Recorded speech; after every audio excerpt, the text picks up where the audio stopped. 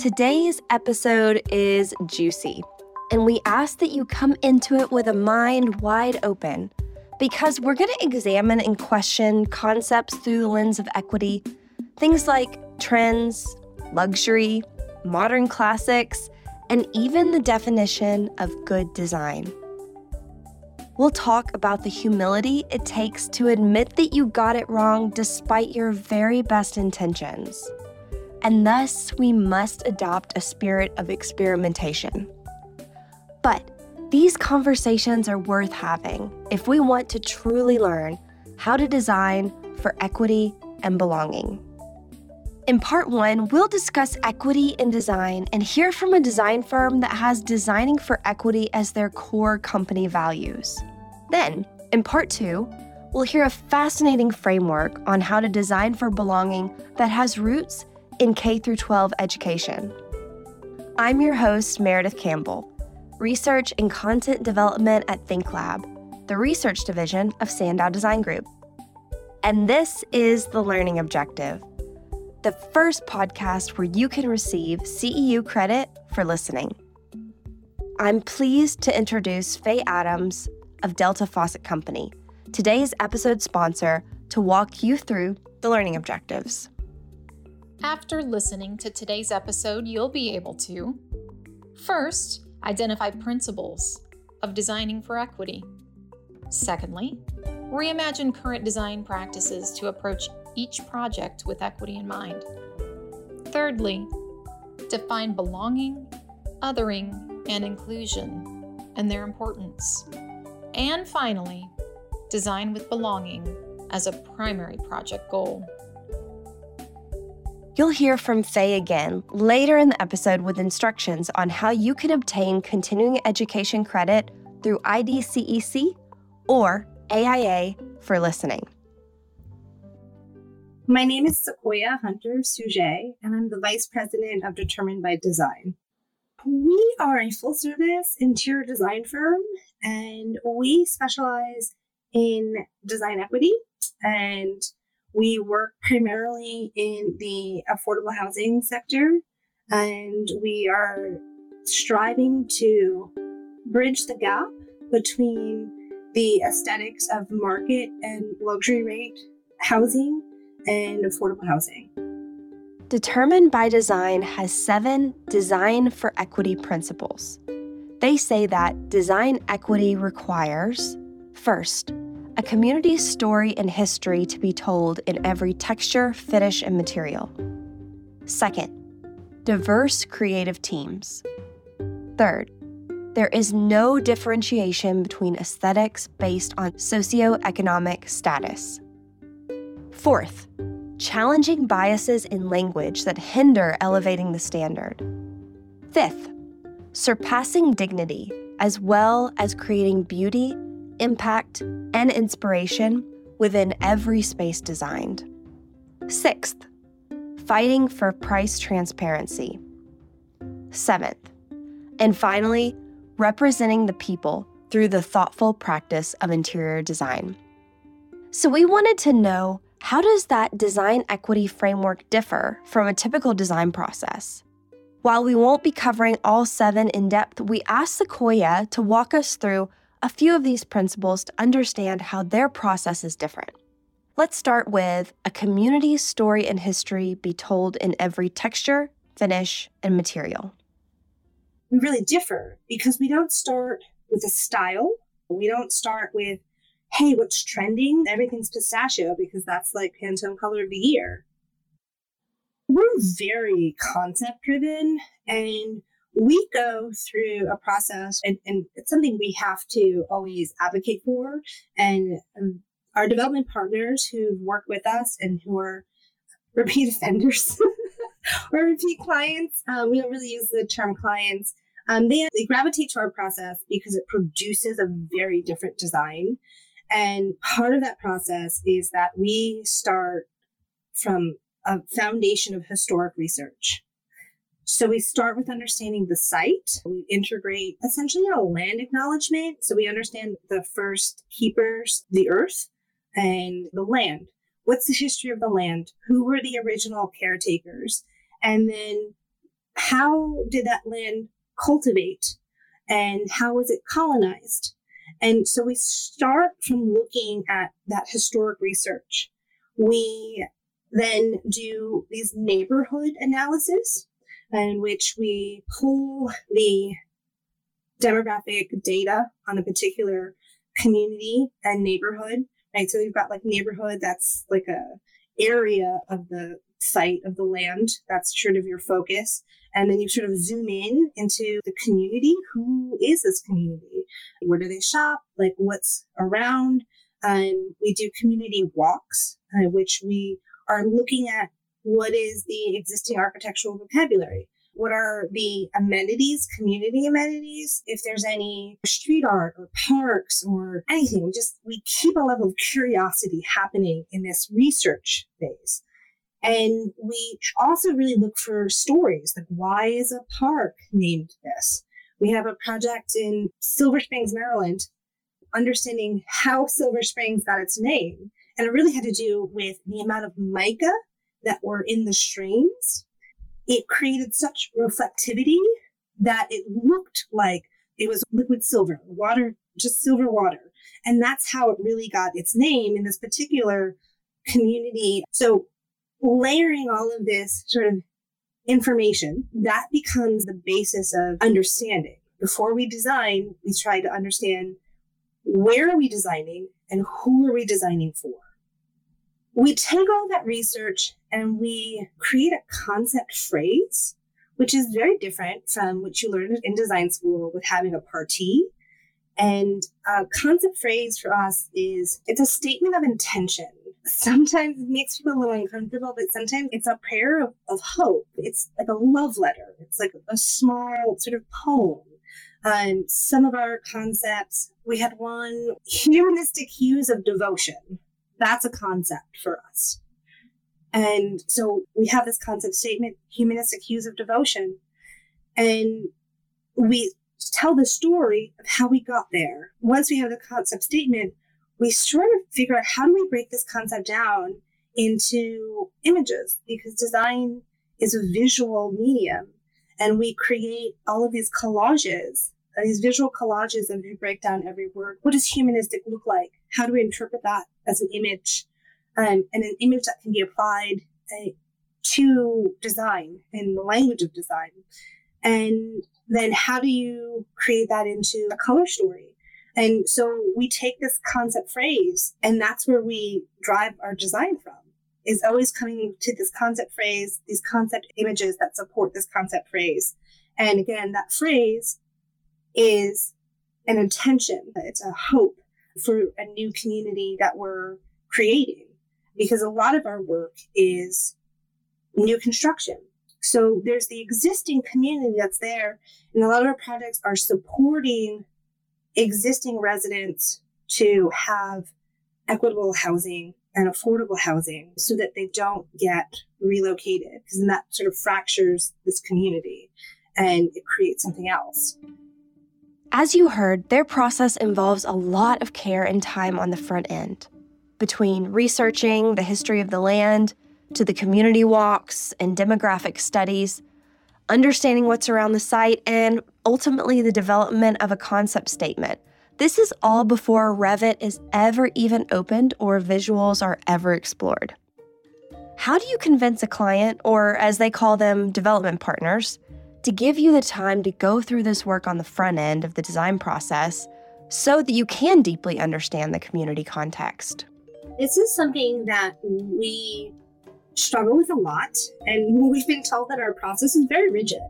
And we're like, oh, okay, we're okay with that. And we really have to constantly educate our development partners and say, this is our process. Like, you saw something, you heard something about us, you saw one of our projects, like you saw that we won an award for this, that, and the other. And you're like, oh, yeah, we want to work with you. And then you get in front of us and we're like, so this is our process. And this is the time that we need. And we need all of this so that we can get to that end result that you desperately want. And it is constantly a challenge to say, we don't want to do non-meaningful work. And our team, and we always have to protect our team to make sure and they have the room to do that, because that's what gets them so excited about every single project, because they can tell a different story. So that is a constant struggle to educate our development partners and have people understand the value of that, where it's not HGTV. We can't turn things around like a light switch on and off. We need the time to cultivate. If you want something good, come slowly. Let's dig into another principle of design equity. There is no differentiation between aesthetics based on socioeconomic status. I guess I should start with, yes, there is a difference, and there has been a difference currently and historically. And our goal is always to close that gap, blur those lines. And again, we're putting expensive things in affordable housing, and this idea of like good design is so problematic. One, who's determining what the standard of good design is? And then what is their reference point? And is that reference point like culturally appropriate? And a lot of the times it's not, right? Because we think good design is function and beauty, right? That equals good design. But beauty isn't a quantifiable in a singular definition. Beauty is completely objective. And because of that, there is a minimalist aesthetic that is very popular, and it comes from an architectural canon of purity of materiality. And I understand this from being a design student. I understand this from the aspect of being a practitioner. That same idea of purity of materiality in the modern minimalist canon was what was applied for early affordable housing developments, where the materiality or any sort of decoration, everything's simplified to the bare minimum. For people who grew up in that environment, they relate that to poverty. They relate that to their social economic standing. And so there is this idea, this poverty aesthetic, where certain design styles enforce that and they don't even know. Because again, who is deciding what is good design? And if you don't have that same background or upbringing, or if you're not connecting that in terms of the practice and the effects of that type of design aesthetic on people, you wouldn't connect the two. We have a very layered approach to our design work. And I was with a team and they were presenting a project. This is for affordable senior living. And we had draperies in the lobby. When they stopped us because they were like, what is this? We don't have draperies. We just do mini blinds. Okay. And we want to be able to soften the experience. And the conversation shifted. It's very hard to hear. And it's great that sometimes our design team hears this, because this is a lot of the time what we're combating, where the conversation shifted what looks expensive. And we're concerned because there's a lot of public funding that's going into this project, that we want to make sure that it doesn't look so expensive. And we're all like, I'm sorry. So you want it to look basic, inexpensive, unloved, designed without care. Because you think that because it's public money, that these people should live in a lesser quality and standard. Our team and some of our development partners are very, very actively engaged in this idea of, do I want to live there? Would I want to live there? Would I want my sister to live there? Would I want my mother to live there? If it's okay for me, then it's okay for everyone else. And that should be the baseline standard. There should never be less than. But there is a language of a poverty aesthetic, and there is a push to provide less aesthetic integrity, less layers of comfort and softness and texture in projects that are not for the rich. I guess it's not for what is the middle class anymore. It's not for anyone who doesn't need financial assistance. Not only does Sequoia challenge us to question what good design is, She also looks at another popular term in the interior space, and certainly in the multifamily space: luxury. In fact, Determined by Design has a saying: pro-people, anti-luxury. Another principle of design equity is challenging biases in language that hinder elevating the standard. When we look at the basic definition of luxury, it's about abundance, it's about ease, and it's about comfort, right? It's about adding something that's pleasurable, but not necessary. When we're talking about pro-people and anti-luxury, like, this is really coming from this idea of materials and objects. We've just trapped ourselves into luxury as a marketing tool to separate the have and the have-nots. And we keep having the have-nots want to elevate to this idea of luxury. But if we look at luxury in relationship to fashion, or this idea of luxury being something exclusive, then we wouldn't be applying that term everywhere. Nobody's looking for a basic apartment. Nobody's looking to live in a basic neighborhood. We fall into these trappings of luxury all the time. And a true luxury can't be mass market. There's a trend right now that I've been hearing where people are saying, oh, time is the new luxury. And I chuckle at that, because time has always been a luxury for those who can afford it. And the idea that the weekend is a modern term, because if you were with me, you never worked. So luxury, again, is very complicated. Say that we're like the anti-luxury firm, because we don't care.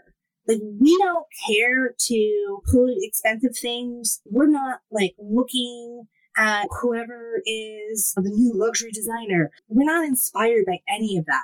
We're just not interested in the most expensive thing, because if luxury is about artisan craft, or like a small batch, or a one of a kind, then we're already doing that in our work. And what we're focused on is, where is the basic? Where does the standard start? And how can we constantly be above that bar? At the beginning of this conversation, you'll recall that Sequoia mentioned that trends really have no place in their upfront design process. But she also challenges us to remember that we don't all have the same definitions of good design, as in this example of a mid-century modern classic. There's lots of stories that are engaged in this. And I guess one of my favorite things are about sort of the mid-century canon of the incredible chair competition, where it's like, how do you produce an affordable chair, right? The classic Eames chair that is $350 now. It was a design competition to design a chair that could be mass produced so that it could be in places for the masses. It was never intended to be an iconic luxury item. I will never forget, I was working with a woman who I was showing these chairs, and she had such an adverse reaction to it. And I was so surprised. I was like, everybody loves an Eames chair. Everyone's into it. And she then said, you know what, they remind me of when I was a child and I used to go visit my father in prison. It struck me. And so then I did all this sort of research, because I was like, wow, this is totally fascinating. And sort of these iconic mid-century modern pieces, these were intended to be institutional chairs. And somehow they have been marketed and transformed to luxury items. And the irony of that, and that goes back to this idea of this like poverty aesthetic, when we all have these stories and we all walk this earth with these histories, and we've registered all this knowledge, this visual information that we keep in our minds, that we pinpoint of what makes us comfortable and uncomfortable. And the disconnect of this molded plastic chair, having been a chair that was used in a penitentiary, that an adult person had such an adverse reaction, because that is the memory of that chair. They don't see it as this iconic thing. They don't care where it came from. And I think our team really goes that level of depth. We want to be constantly content rich and not necessarily on trend. We wanted to know, what are the biggest gaps our industry has to overcome to think about design through an equity lens? Her advice? First, start with the changes in design education. And second, read fewer design books and more history books. Education is the foundation of all of it. And how we teach design is through a white Western European canon. Because most institutions have not begun to really decolonize their curricula to value the history of craft, the history of built space, and the history of ornamentation that is so very human. I think for designers to continue to push forward, I think you have to stop reading about design, actually. You have to really start to explore other cultures in a way to seek better understanding. We have to ask more questions. I'm reading a book right now that is about the transgender Black experience through history. It's a anthropological book. And that is so much more fascinating to me than any book on decoration. But I think it's just really more designers have to think beyond themselves, be interested.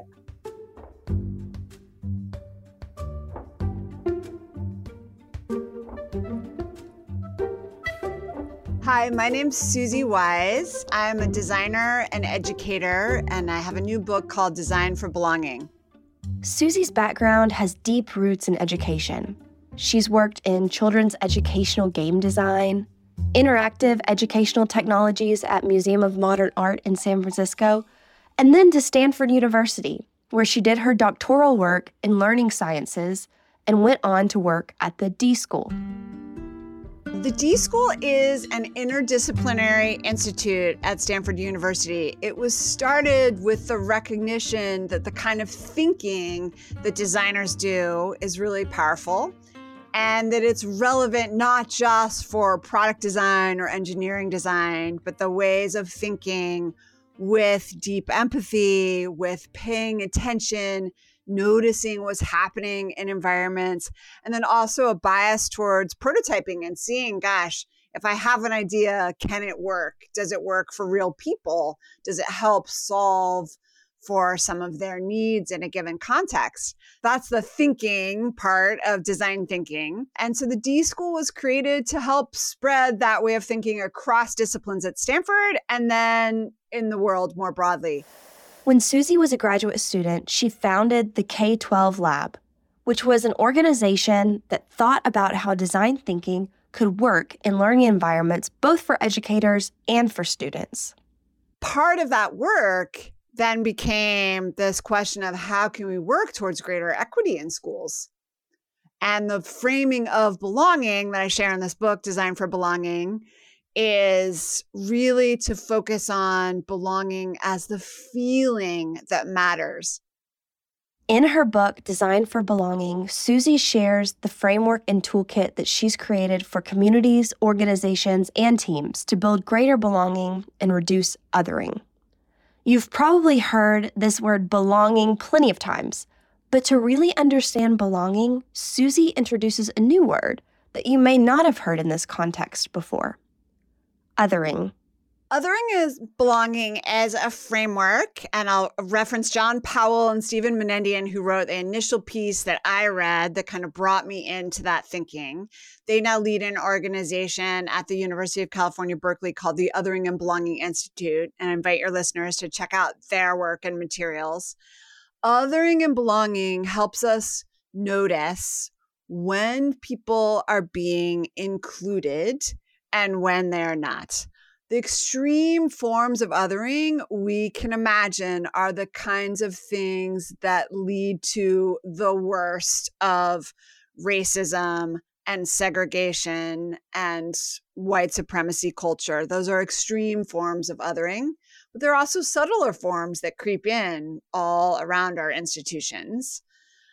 Belonging is knowing that you're a part of something, that who you are is being welcomed, and not just welcomed as in being seen, but truly welcomed in to have a voice and participate and help shape, whether that's your school, that's your workplace, that's your town, whatever kind of unit of analysis we might be thinking of. Belonging means that you can show up and be your full self as John Powell says, it also means that you have a voice and can make demands on the structures of the culture that you're a part of. So belonging is a powerful human need. It's back in Maslow's hierarchy of needs. There's some debate. Is it really the base of the pyramid after the most basic safety needs? We know from learning research and the learning sciences that belonging is part of getting to show up as a learner. Belonging is the thing that helps you show up and contribute your whole self. We hear diversity, equity, inclusion, or DE&I very often within organizations these days. But we wanted to know, how do belonging and inclusion fit in? Are they the same thing? You may have heard it said that diversity is being invited to the party, inclusion means being asked to dance, and belonging means being asked for input into the playlist for the dance music and feeling free to ask anyone you want to dance with you. Part of why I wrote the book, Design for Belonging, was to get us to focus on belonging as the feeling that is the real outcome of our work on inclusion. So inclusion is excellent, but we want to actually understand if the environments that we've built for inclusion, have they actually gone far enough so that people are experiencing belonging? Because that's the feeling that we need to get to. If you lead a team or you're trying to help your clients understand why belonging matters, you'll want to listen closely to this part. As a team leader, you need to care about belonging because that's what helps your team members show up and fully contribute. If you're building a diverse and inclusive team, belonging is the thing that helps everybody show up and give more of themselves to that team, to share their perhaps multiple identities. We all have multiple identities. That's just not the new people that have been included. We all have multiple identities. So it actually helps everyone on your team to get to be their whole self, to show up and contribute, to probably do their best work. And there's data that points to the power of leveraging belonging. A study using Clover Pop's decision-making database analyzed over 200 teams and found that those who follow an inclusive process make decisions 2 times faster with half of the meetings. A huge and important part to also be able to express what their needs are. We're in such an interesting moment in kind of the Great Resignation, or I've also heard it referred to as the Great Reflection.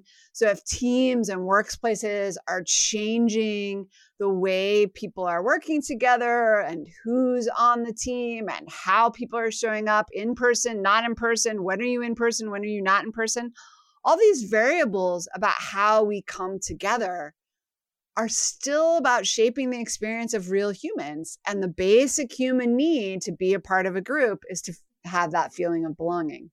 Susie works with communities, organizations, and teams all over the country. And she says, don't let the hardest challenges paralyze you.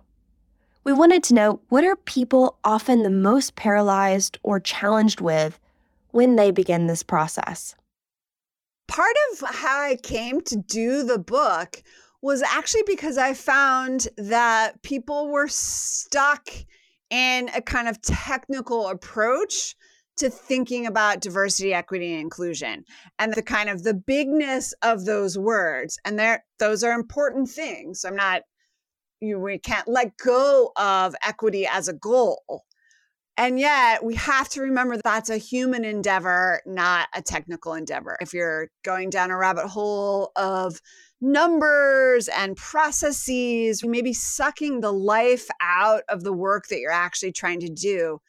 And so the hard part in some ways is to do the relational work, but it's also the human part.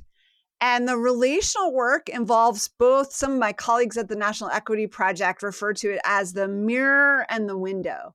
So we all have the work of self-reflection as designers, as leaders, as team members, the self-reflection about how we're showing up and how we're interacting. And then the window work to look at the situation that we're in, the system that we're in, how our team or organization is functioning, We have to look at that and see what kinds of shifts we can make. And then that bravery, that don't let the hardest things be the thing that stop you, is to say, okay, I don't actually know the answer, but I can try some things, some small things, safe to fail so that you're not injuring someone or that you're prepared to repair if harm is done. And you may be addressing some historic harms too, as you open up both that self-reflection and looking at the system that you're a part of. But that's the work of the bravery, is to take the small steps. And so part of my orientation coming out of design is that prototyping mindset that says, can we try something small and see? For instance, can we try a new role in this meeting next week and see if that helps us have a different kind of conversation?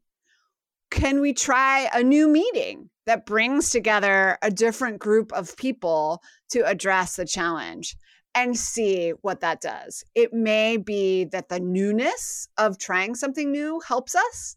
And it may be that the signaling that we are a group that tries new things to address hard challenges is really powerful and helps a different set of people to step up and have their voices heard. And this framework that Susie has created could be incredibly powerful for designers to use as they're going through a project process with their clients. Because space is never just about space, right?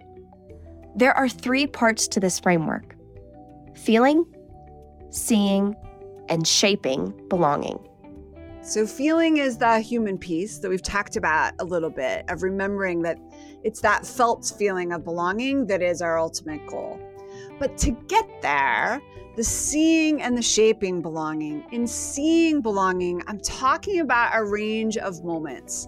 And we can think about those in terms of a few different things.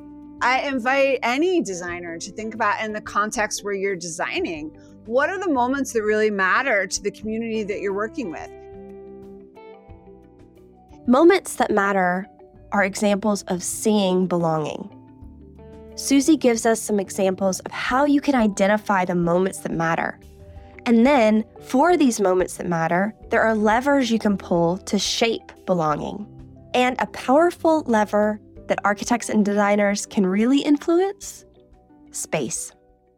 Experiment and talk with folks about what are the moments that matter for them to feel belonging in their community, and what are some moments that maybe aren't really working, and how might design support new opportunities there. So there are moments like the invitation and the entering. Love thinking about the entering in terms of space design, of course, because what is the way that we enter? That's not just the physical entrance, right? That's an emotional piece. We get a lot of cues at those transitions about whether we belong or not. So how can space play a role in that entryway of supporting the stories of the range of folks that belong in this organization or this community that might be coming into that space? I saw a recent cool example about a library. And this library, the entryway, it was spacious and beautiful, but it was filled with stories of different members of the community sharing their favorite books. And there are old people and young people. There are people of every kind of race and culture that were part of that community. And you really had that sense of, wow, I could read anything here. And it's not just about what I can read. It's about who I can be and how I can show up. And I can be a part of this wide range of folks. So that entry piece is really interesting. In the book, I talked to you about Alita Hayes, who is a dance instructor and a D-School lecturer at Stanford. And she invites us to create kind of a threshold and think of the threshold experience and to really think of it as a dance. So I think that's a great and powerful thing to think about, is what's the dance of joining a community that an entryway presents. Some of the other moments I like to talk about: contributing and growing, and also some interesting ones like dissent. How do we actually make demands and say what is or isn't working? And that could be about a given space.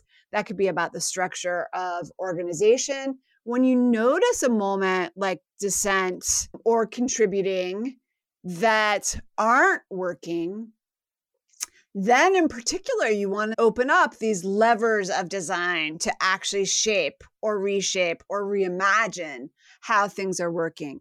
So shaping belonging then is about opening the toolkit of levers of design you can pull. And this is where, not so much for designers, but in a lot of the world, leaders have a small set of things they think they can do. They think, oh, I could send an email.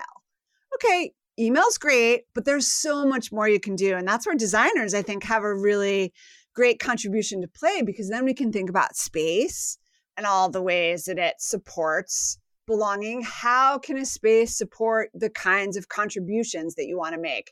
That might be about specific dedicated spaces that support ways of working, but it might also be back to the notion of storytelling and how you're cueing the different kinds of folks that can be a part of it. The other levers to think about outside of space, but that space can support, are roles or rituals. How does a space cue you to coming in, joining the team, making whatever contributions you need to make, making whatever demands or offering feedback, and also having a way to express what's different or new for you that day or that week. I also ask people to really think about time differently. The time is actually something that we can construct experiences with. We can think about schedules or rhythms in new ways. We often, vis-a-vis time, have these inherited methods that we're used to. The school year looks like this. The work week looks like this. The pandemic has helped us to recognize that these are opportunities that aren't set in stone, that we can radically change them. And I'm hoping that we continue in that vein. I was just hearing somebody speak from Dropbox, the tech company, that they now have a virtual first orientation. That's really powerful because they still have communal spaces. They've turned their office spaces now into what they're calling studios. And you sign up to use those because you're more purposely coming together. Your team may only be coming together every 2 weeks or once a month or in less time, but you're really purposely designing the experience and using the space actively to support coming together in ways that you can't when you're working from home, for instance. So I love that the intentionality of design is so powerful. What I'm trying to do with Design for Belonging is to remind us to intentionally design for belonging to emerge. Susie reminds us that despite our very best efforts, we aren't going to get it right every time, which can feel very uncomfortable. But acknowledging that something isn't working like we intended it to is crucial to getting belonging right. Thus, a spirit of experimentation has to emerge. The humility that needs to come with this kind of design, I think, is really important to recognize that things aren't always going to work out as we thought they would. We designed a new entry in order to support a new group feeling a sense of belonging. And in fact, we alienated those folks. That's not going to feel super good. And we need to be honest about it. We don't just muscle on, right? Carry on. We say, wow, that new entry design felt alienating for the exact group we were hoping to reinvite into our space. That's not good enough. There was harm done there, and we need to stop and pause, admit it, and then do the work to heal it, do the work to make it right. So there's a lot of vulnerability at every step of this process, feeling it, seeing it, and shaping it, and then remembering that the intentionality that we're bringing has to continue. We're not done. We're still paying attention to who's showing up and how are they feeling. We asked Susie for her advice to architects and designers who want to focus on designing for belonging in their projects. Where should they start? I think designers and architects have a really great opportunity to focus on belonging as the outcome of their work. And so really my encouragement is to do just that, to think about where you feel belonging and where you don't, and then to ask, to use our design tools, whether it's an emotional journey map or a walkthrough or some kind of an empathic interview, to dig in with folks and understand, what does belonging mean to them? A simple mind map with the client and the user of a space that you're designing around what belonging means to them, and then digging into that, I think is a really powerful way to remind yourself that belonging is what matters in all the spaces you create. Here's Faye to close out the episode and share instructions on how to obtain continuing education credit through IDCEC or AIA for listening. 3 key points from the episode that stood out to me. Number 1, design is highly personal. People see design uniquely based on their own life experiences. The simple awareness of this fact helps us begin to see design through different lenses of equity.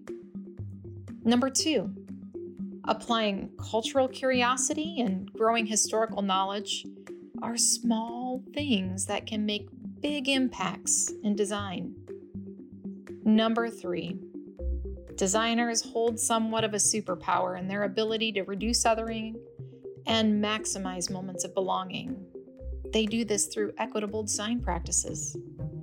This community plays a remarkably special role in actively removing barriers to create inclusion. The design of a space can be a quiet avenue to encouraging openness and authenticity, 2 words that actually appear in our leadership framework at Delta Faucet Company. These words have never been more important as we learn to exercise the muscle of design to incite positive energy, truth, and acceptance. See all people. It's a simple act that can make such a powerful difference. Thanks for listening today. To obtain credit, simply visit the show notes of this episode and click the link to take a short quiz. Thanks for listening and learning with us in this episode of The Learning Objective. If you enjoyed what you heard, please rate, write a review, and of course, follow our show so you never miss an episode.